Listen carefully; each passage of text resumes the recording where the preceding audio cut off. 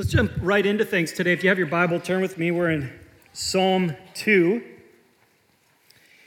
And here's what I want to do. I'm going to read Psalm 2 in its entirety. And as I do so, my desire is just for you to listen and begin to meditate on this word and begin to allow God to work in you and begin to instruct you on this psalm. And then what we're going to do is come back, and I want to look at two questions that come out of this text and two answers.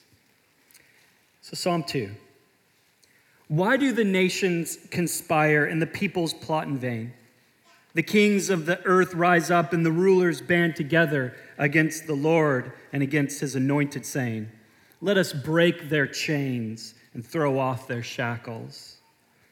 The one enthroned in heaven laughs. The Lord scoffs at them. He rebukes them in his anger and terrifies them in his wrath, saying, I have installed my king on Zion, my holy mountain. I will proclaim the Lord's decree, he said to me. You are my son. Today I have become your father. Ask me, and I will make the nations your inheritance, the ends of the earth your possession. You will break them with a rod of iron. You will dash them to pieces like pottery.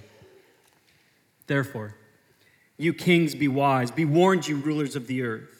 Serve the Lord with fear and celebrate his rule with trembling.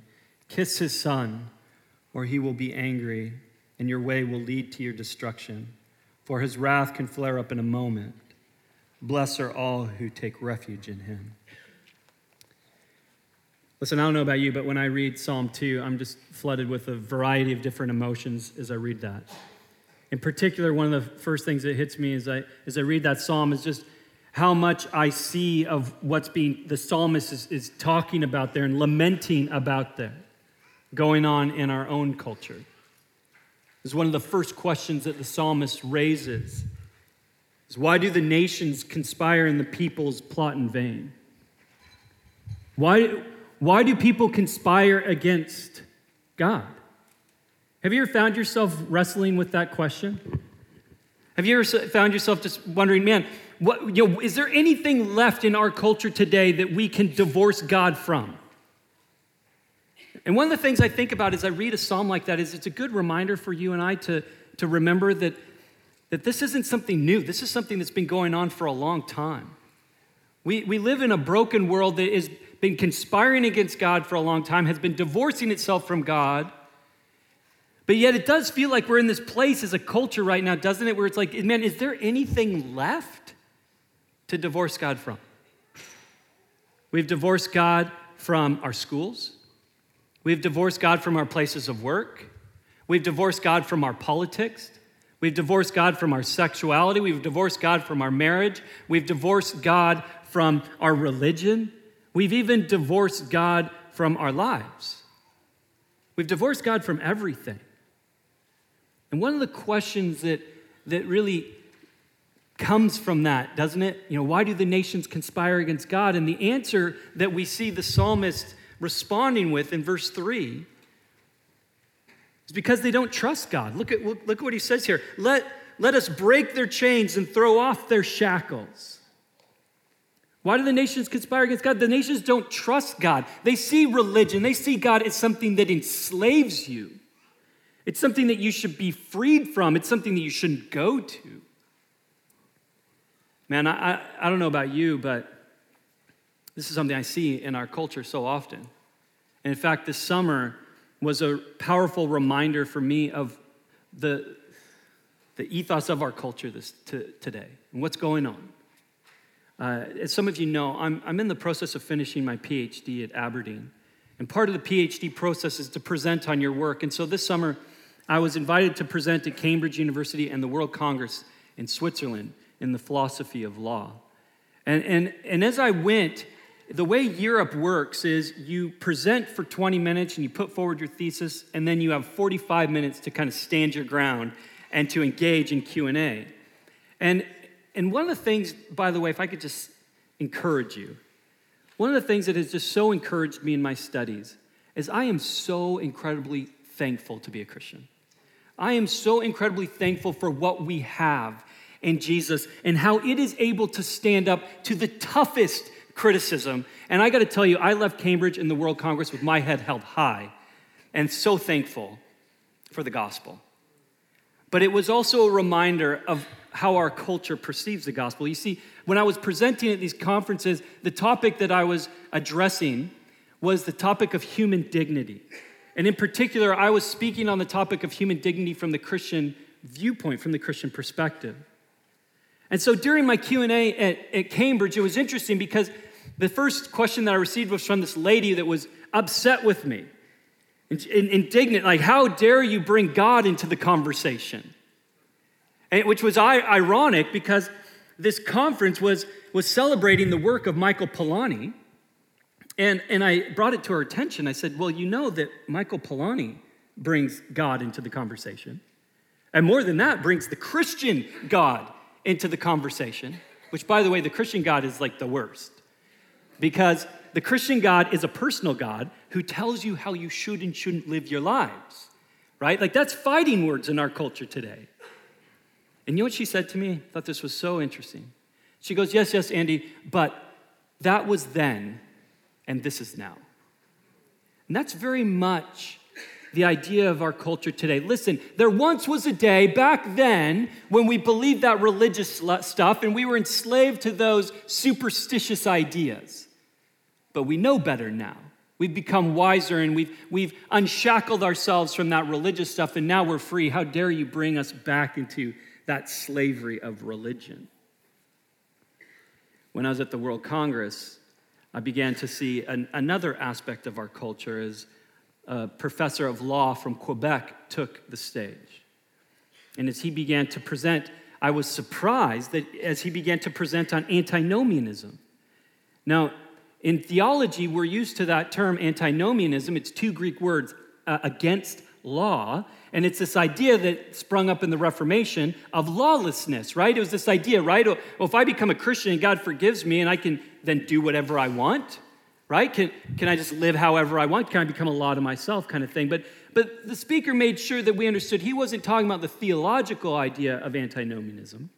He was talking about the philosophical kind, and then he proceeded to argue for lawlessness and began to argue that you and I should be a law unto ourselves and we should be allowed to do as we please.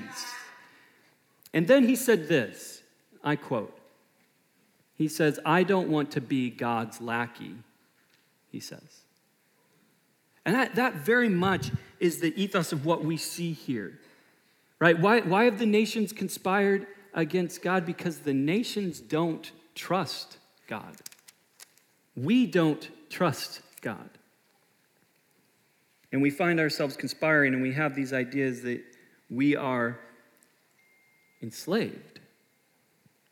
Now, one of the things that I want to point out that is so critical in this conversation is that the root of rebellion, the root of conspiring against God is distrust. And distrust develops when you begin to call into question the character of the lawgiver. And I want to show you how this works because this is so helpful for us to understand as we place our trust in God. And it's important if you have your Bible, flip with me over to Genesis chapter 3. It's important to remember, again, this isn't something new. This is something that goes back all the way to the beginning. As people have conspired against God. In Genesis chapter 3, and I'm going to be starting in verse 1, though I'm going to start about halfway into it, what we find is that God has created the universe. God's created life. God has created relationship. And here we have Adam and Eve living in right relationship with God and right relationship with one another, and it's good. It's paradise. Now, I just want to pause here for a moment and just make a comment before we jump into this. Because I've noticed a lot of Christians are getting this confused as our culture has begun to put its hope and trust more and more into technology, and really technology today has become a religion. Now, I'm not saying that because I'm anti-technology, but it's important for us to understand because I've seen how it's kind of skewed our understanding of what paradise is. See, because these days when technology is talked of, it's often talked of with very religious terms, such as, through technology, we have the hope that the blind will receive sight, the lame will walk, the deaf will hear, and the dead will be raised to life. And Google tells us, listen, just continue to trust in us, because one day, when we build the cloud enough, you'll even be able to upload your consciousness, right, to the cloud, and then you can live forever. But you and I need to remember, the Bible says that's not paradise, that's hell. That's not a good thing, because the fundamental problem that you and I have isn't eternal life. The fundamental problem that we have is broken relationship. The paradise is right relationship, eternally right relationship. That's what we're after. But it's important then when we see here in Genesis that what's being lost is that good relationship, and why it's being lost. As the serpent comes and begins to have a conversation with Adam and Eve. And we're told Adam and Eve are together, but the serpent is beginning to engage with Eve and Eve with the serpent. And we read, as the serpent talks to Eve, did God really say you must not eat from any tree in the garden? Now Eve clues into this, that he doesn't have it quite right, so she corrects him, but makes her own error. She says, no. We may eat fruit from the trees in the garden, but God did say you must not eat fruit from the tree that is in the middle of the garden, and you must not touch it, or you will die. Now, one thing I think is interesting about this, and I know a lot of us have often thought, at least I have, God, why did you put that tree in the garden, right? What's up with that tree that you could eat from all of them, but you can't eat from that one? Listen, that's an important tree. One of the things that tree is indicating to you and I is that this isn't some sort of robotic relationship that Adam and Eve have with God. This is a real relationship, and real relationships are built on trust. You can either choose to trust God or not.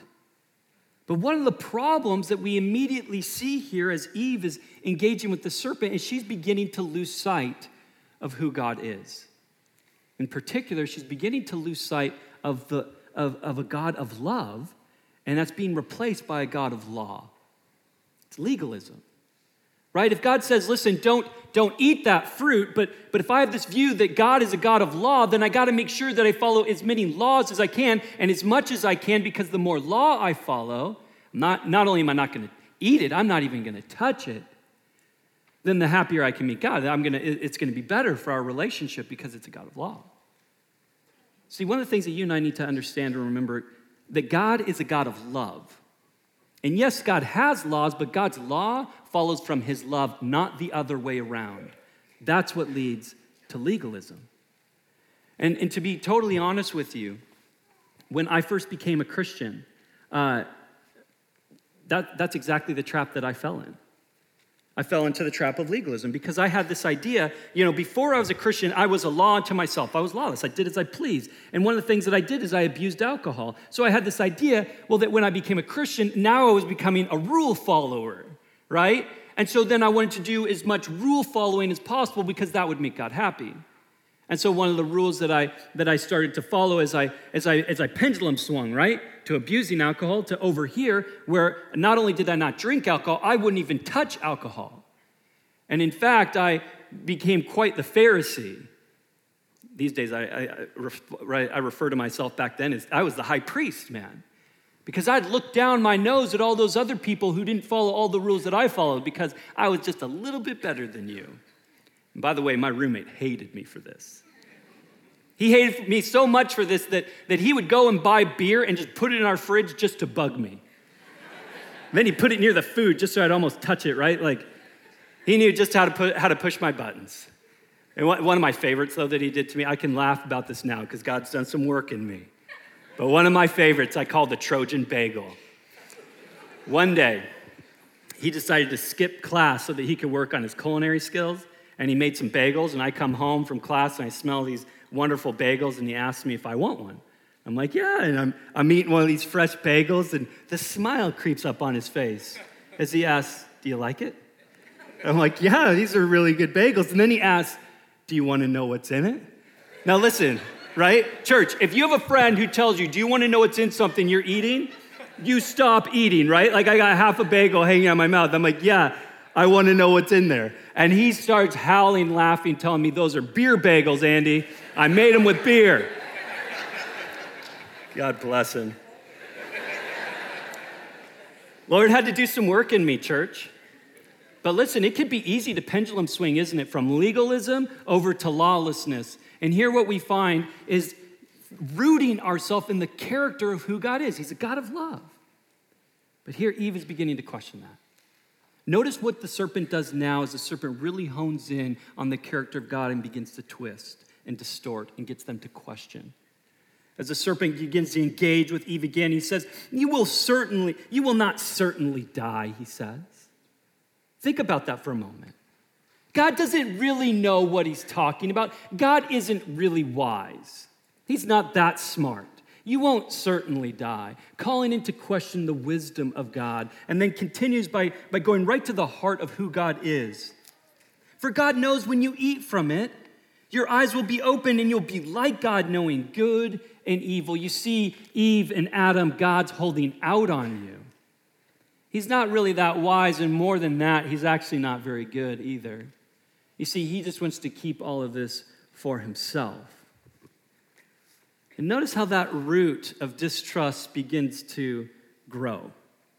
And as we read the story, what we read is that Adam and Eve look over at that fruit and they say to themselves, that fruit looks pretty good. It looks good to the eyes. And more than that, it has wisdom, and I want that wisdom. I want that kind of life. I want a better life, don't you? A life of flourishing. I want to experience the best. So they take the fruit and they eat. If you and I are to be honest, this is why I think this is such a powerful psalm. When we talk about this question, why do the nations conspire against God? Answer, well, the nations don't trust God. But the next question that just logically follows from that and that you see the psalmist addressing is, what about you? Why should I trust God? And we see this as the psalmist writes in verse 11, serve the Lord with fear and celebrate his rule with trembling. Well, why should I do that? Why should I serve the Lord? Why should I follow his laws? That's an important question that you and I have to wrestle with because, again, if we were to be honest with ourselves, there are fruit that you and I have been looking at in our lives that we go, that looks good. And maybe God doesn't know what he's talking about, and maybe he is holding out on me, and maybe that would lead to a better life for me. So I think about this question, why should I trust the Lord? I'm reminded that where we need to go as we think about that question is who do I mean by the Lord? What do I mean by God? I mean, what is the character of God? What do I know about this God? Is he trustworthy? One of the things I appreciate about the Apostle Paul is he refers to who God is. One of the things he does there in Colossians with the church in Colossae, he says in Colossians 1:15, if you want to know what God looks like, he says, look at Jesus. He says, Jesus is the image of the invisible God. The writer of Hebrews in Hebrews chapter 1, verse 3 says, and I like how the Greek puts it, that Jesus is the exact copy of God. You want to know what the character of God looks like? Look at Jesus. That's what God looks like. You see, the reality is that it's the same God in the Old Testament from the New Testament, but you have a God in the Old Testament who is working through broken people. And in particular, as we look at this psalm, is working through broken kings in the Davidic line, kings that did not always love. They weren't always wise. They weren't always good. And the truth is that there was an anointed that God was raising up that God knew we needed. His son, a good king that was loving, that was wise, and is good. And this is exactly what the Apostle Paul picks up on in Acts chapter 13. So if you got your Bible, flip with me over there to Acts chapter 13. In Acts chapter 13, we find is the Apostle Paul on his missionary journeys, and he finds himself in a synagogue that has Jews and Gentiles. And at the end of this, they ask, has anybody got a word from the Lord? And the Apostle Paul's like, I got a word from the Lord. And they go, go ahead, tell us that word from the Lord. And Paul begins to tell them the gospel. Paul begins to tell them the good news of Jesus. And when we look at the gospel, when we look at the good news of Jesus, we see the character of God made abundantly clear. You want to know what God looks like? Here's what God looks like.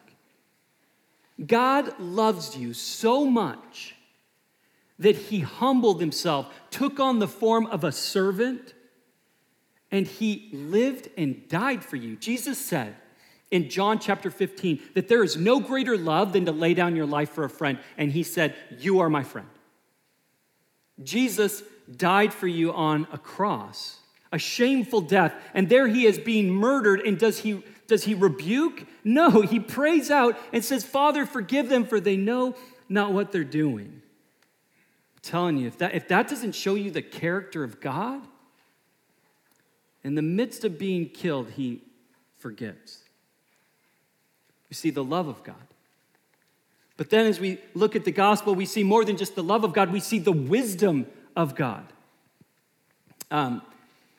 God, in his wisdom and in our brokenness, God doesn't seek to break his law. He doesn't seek to circumvent his law. Jesus says in Matthew chapter 5, he says, listen, I didn't come to abolish the law. I came to fulfill the law. We see the wisdom of God in Jesus there on the cross. That our sin, our evil, our brokenness that separates us from God is put on Jesus, and Jesus takes our punishment on himself, and 3 days later raises to life, defeating death and evil. The wisdom of God is that he could do what you and I never could. And it's in that we see the goodness of God. As how does he treat us in return after he defeats sin and evil, our brokenness, our rebellion? Is he extends to us grace and forgiveness. That through Jesus, we can place our trust in him, and that relationship with God can be restored. And you and I, through him and through the working of God in our lives, through the Holy Spirit, we can begin to mend those broken relationships in our life. And this is what the Apostle Paul does. He gives them the gospel in Acts chapter 13. And then look at what he does here in verse 32. As he says, we tell you the good news. What God promised our ancestors, going all the way back to the beginning. God knew what he was doing, right? He was working through all of this. He has fulfilled for us, their children, by raising up Jesus, as it is written in the second Psalm. So it's written in Psalm 2. See, this is what God's been doing. This is about much more than the nations. And he says, you are my son, today I become your father. God raised him from the dead so that he will never be subject to decay. As God has said, I will give you the holy and sure blessings promised to David. God has given us his son, Jesus. And it's in him that we see the character of God. My challenge to you in the midst of this is that you and I can become quite discouraged when we see what's going on in the world today, can't we?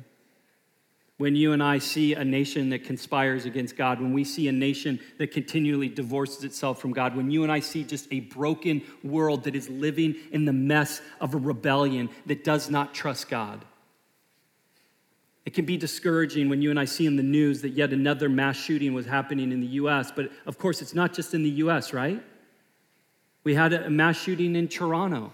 Things are happening in Canada, and it's easy to get frustrated, and sometimes forget that God is in control. He knows what's going on. He has been actively involved from the beginning through his son. And it's a reminder to us to place our trust in him.